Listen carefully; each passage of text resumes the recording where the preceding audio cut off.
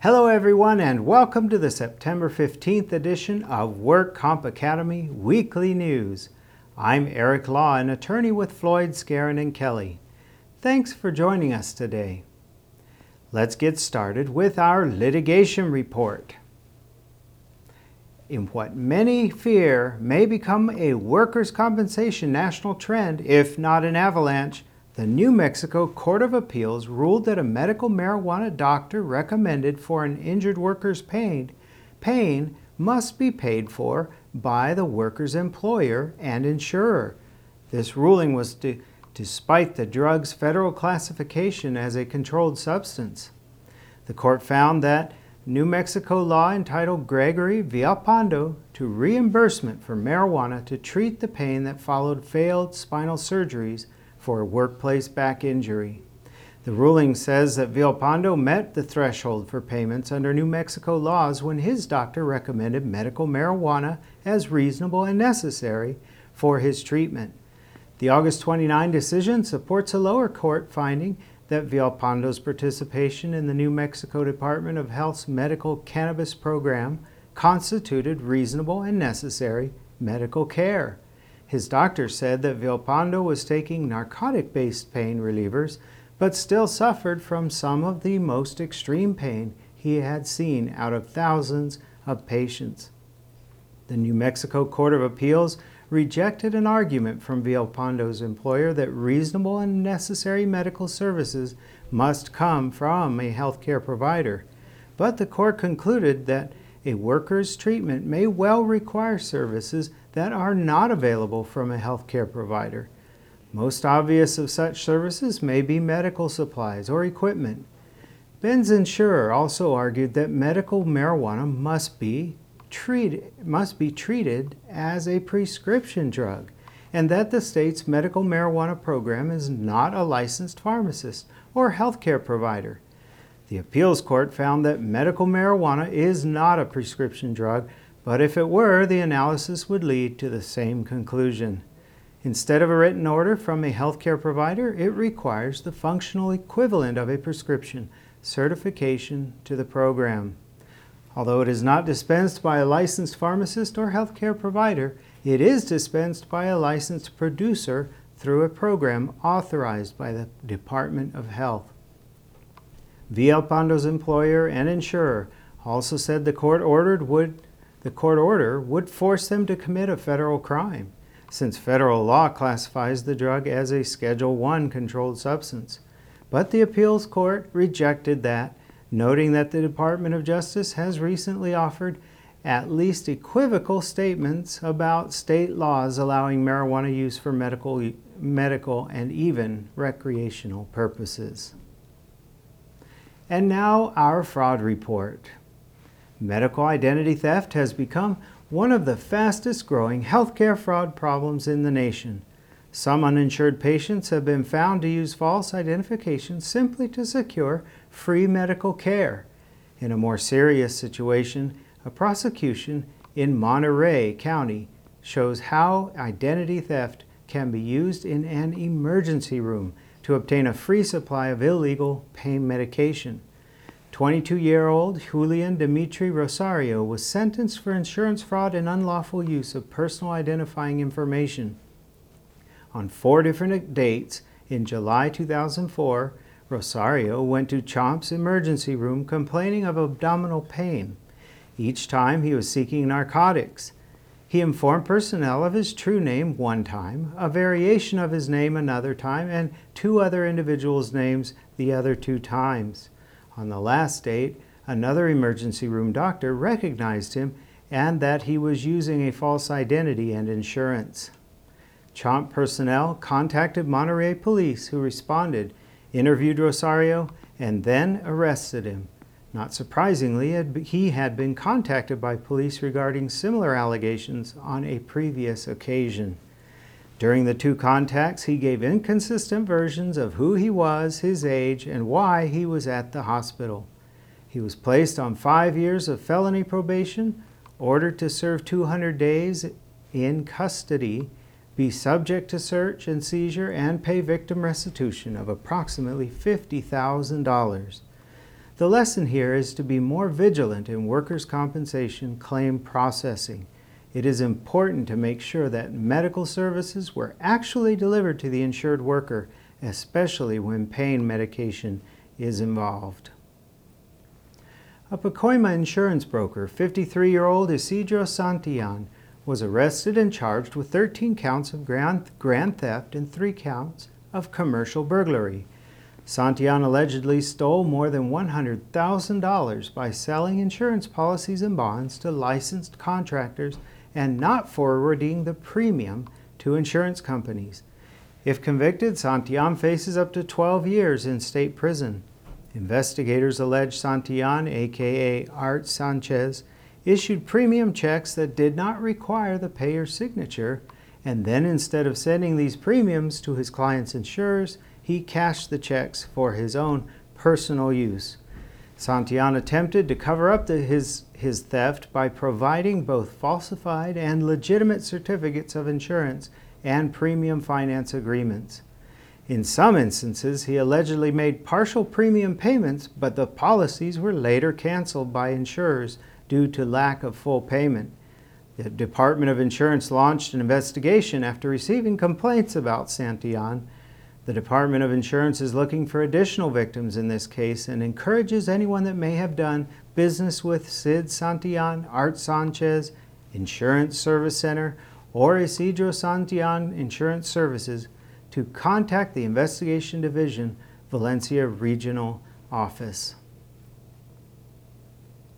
Some clinical laboratories have collected hundreds of millions of dollars from Medicare while using a strategy that is now under regulatory scrutiny. They paid doctors who sent patients' blood for testing a fee for drawing the blood to be tested. For some physician practices, payments totaled several $1,000s a week. The practice is now under regulatory scrutiny as a potential kickback, which would be unlawful under federal law. At the heart of the current controversy is Health Diagnostic Laboratory, or HDL, a company that transformed itself from a startup in 2008 into a major lab with hundreds of millions of dollars in annual revenues. HDL paid $20 per blood sample to doctors ordering its tests, which was more than other labs paid.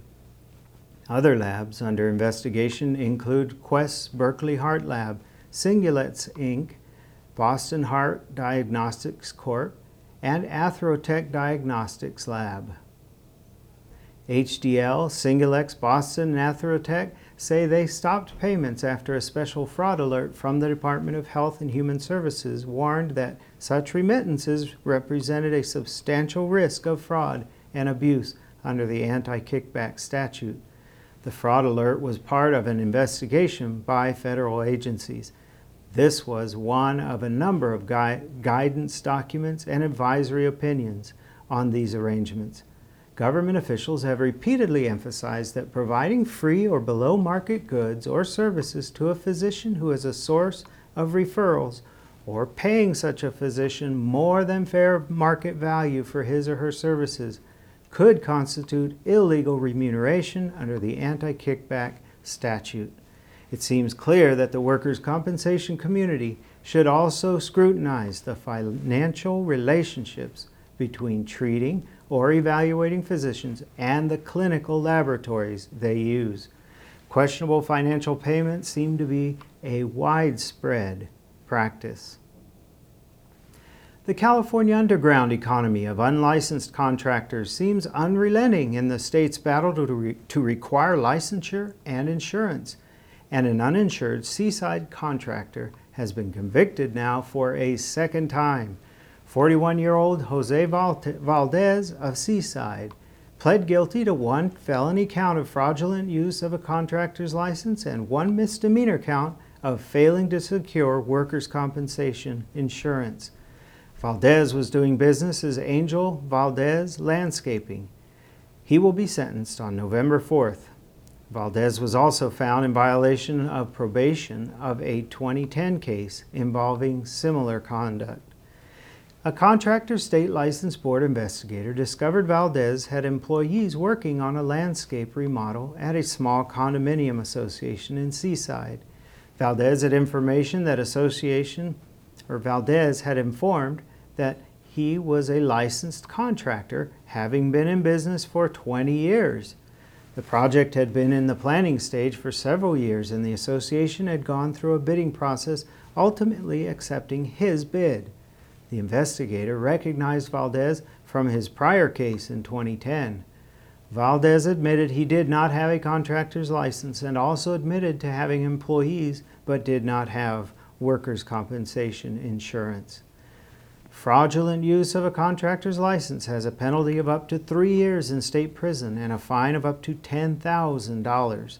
Failure to secure workers' compensation insurance has a penalty of up to 1 year in jail and up to double the amount of the premium owed as a fine payable to the California State Treasury for the Uninsured Employers Fund. And now our medical report. Surgeries for industrial claims that require medical implants are very costly, but few patients are aware of who manufactured the implant, why the one they received was chosen, or what of several implant devices would have been the best choice. Neither is this analysis routinely performed by claims or utilization review. One would think that choice of product might make a difference in treatment outcome, but a new study published in the British Medical Journal says that several new and widely used hip and knee implants appear to have no benefits compared with older, more established products. Furthermore, the safety of several new technologies could be compromised. The introduction of new joint implants has been the focus of major scientific and policy discussions after recent failures of some metal-on-metal hip implants were brought to light. The researchers call for improved stakeholder oversight to prevent patients from being further exposed to new devices without proper evidence of improved clinical benefits and safety. Working with the FDA, researchers reviewed the evidence for 5 recently introduced and widely used implantable devices for total joint replacement surgery. Data from over 15,000 implants in more than 13,000 patients and data from national joint registries were used to compare safety and effectiveness. None of the 5 device innovations was found to improve functional or patient-reported outcomes. Comparative data with well-established alternative devices also did not show improved device survival. And researchers also found higher rates of repeat surgery associated with 3 of the new devices used in both hip and knee replacement surgery. This indicates that new technologies are being introduced to this commercial market without sufficient high-quality evidence for improved benefit over existing, well-proven and safe alternative implant solutions. Researchers concluded that there is inadequate regulatory oversight in Europe, the US, and other countries regarding incremental device innovations. Researchers report that cells taken from the nasal septum are able to adapt to the environment of the knee joint and can thus repair articular cartilage defects. The nasal cartilage cell's ability to self-renew and adapt to the joint environment is associated with the expression of so-called HOX genes. The journal Science Translational Medicine has published the research results together with the report of the first treated patients. Cartilage lesions in joints often appear in older people as a result of degenerative processes. However, they also regularly affect younger people after injuries and accidents. Such defects are difficult to repair and often require complicated surgery and long rehabilitation times. But now there may be a new treatment option. Nasal cartilage cells can replace cartilage cells in joints. Cartilage cells from the nasal septum have a distinct capacity to generate a new cartilage tissue after their expansion in culture. The researchers have taken small biopsies from the nasal septum from patients and then isolated the cartilage cells. They cultured and multiplied the cells and then applied them to a scaffold in order to engineer a cartilage graft the size of 30 by 40 millimeters. A few weeks later, they removed the damaged cartilage tissue of the patient's knees and replaced it with the engineered and tailored tissue from the nose. The findings have opened up the possibility to investigate an innovative clinical treatment of cartilage damage. The human nasal cell's capacity to grow and form new cartilage is conserved with age. Thus, older people could benefit from this new method, as well as patients with large cartilage defects. The ongoing clinical study needs to confirm the safety and feasibility of cartilage grafts engineered from nasal cells when transplanted into joint. Yet the clinical effectiveness assessed until now is highly promising. And in regulatory news, the Department of Industrial Relations has scheduled a Process Safety Management Advisory Committee meeting to review proposed changes to Cal/OSHA's PSM standard.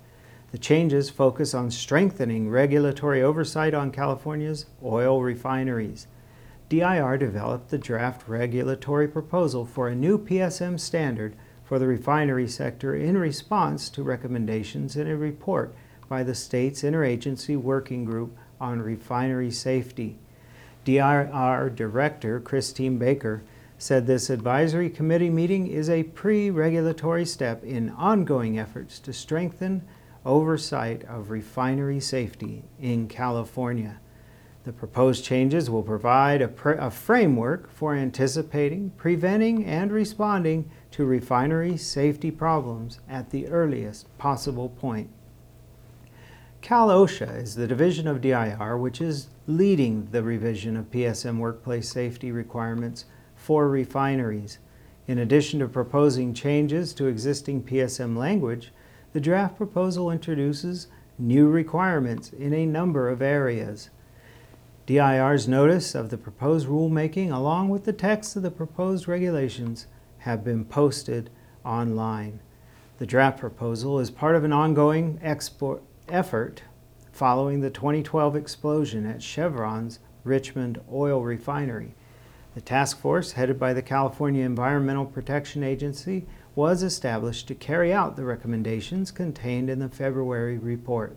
In addition to the proposed PSM standard, the state has hired new inspectors to ensure that facilities are complying with health and safety laws. The Pharmacy Board is requesting comments on proposed new drug compounding regulations. The board has been in the process of rulemaking to more closely regulate compounded drugs that are dispensed in California. Existing state and federal law specifically attempts to limit compounding to limited quantities for an identified patient with unique needs. This limit supposedly differentiates a manufacturer who is subject to FDA scrutiny from a compounding pharmacist who is only scrutinized by individual state pharmacy boards. The state-by-state regulatory approach yields inconsistent standards and varying levels of enforcement on an industry that ships dangerous drugs across state lines. The Federal Drug Quality and Security Act that became law at the end of 2013 established federal regulation and oversight of large-scale drug compounding by outsourcing facilities. However, California's law is more restrictive than the federal law in several areas. California requires any pharmacy that is compounding sterile products to possess licensure with the board and comply with California requirements as sterile compounding pharmacies. Additionally, there are compounding professional standards that are used across the nation known as the United States Pharmacopoeia and the National Formulary. This is essentially a book of public pharmacopoeial standards. It contains standards for chemical and biological drug substances, dosage forms, and compounded preparations, excipients, medical devices, and dietary supplements. The U.S. Federal Food, Drug, and Cosmetics Act designates this as the official compendia for drugs marketed in the United States. A drug product in the U.S. market must conform to the standards to avoid possible charges of adulteration and misbranding. The proposed California regulations make changes to existing law on the topics of a definition of a limited quantity and how the distribution chain can occur from the compounding pharmacist to a dispensing physician. This dispensing physician supposedly has only a limited quantity of compounded medication on hand and thus avoids the definition of an FDA-regulated manufactured product. However, what we see in many compensation claims involving liens for compounded medications seems more like manufacturing. Unfortunately, the proposed regulations do not seem to consider the abuse that occurs in the California workers' compensation arena. Perhaps with our guidance, the current version of its regulations could be amended to address these concerns. Our concerns can be addressed within the public comment period. And in other news, York Risk Services announced the acquisition of Sams & Associates, an independent adjusting company headquartered in Granite Bay, California. York is a national provider of a full range of claims administration, managed care, and risk management and specialized loss adjusting services. The terms of the transaction, which was effective September 2, 2014, were not disclosed. Sams & Associates provides a wide array of claims adjusting services in 12 western states and private investigative services in California. Don Sams, founder of Sams & Associates, will assume the role of president of the York Field Services Division. He will continue to be based in the Granite Bay office. Mr. Sams said his company was pleased to be joining York Risk Services Group and that both companies share a commitment to delivering high-quality claims management. Becoming a part of York allows Sams to expand the services and expertise it offers. Mr. Sams added that the acquisition will also provide employees more opportunities to advance. Sams & Associates was founded in 1990 in Emeryville, California. It has grown to become one of the leading independent adjusting firms in the western United States. It provides commercial and residential claim adjusting, TPA, contract claim department, and special investigation unit services. York provides risk management and managed care solutions to insurance carriers, self-insureds, brokers, wholesalers, MGAs, programs, risk pools, and public entities. York has more than 4,000 employees in 85 offices throughout the United States. That's all our news and events for this week. Please check our website daily for news updates, past editions of our news, and much more. And remember, you can subscribe to our weekly news podcasts and special reports using your iPhone, iPad, iPod, or Android device by searching for the Work Comp Academy with your podcast software. Again, I'm Eric Law, an attorney with Floyd, Skeren & Kelly. Thanks for joining us today. And drop by again next week for more news.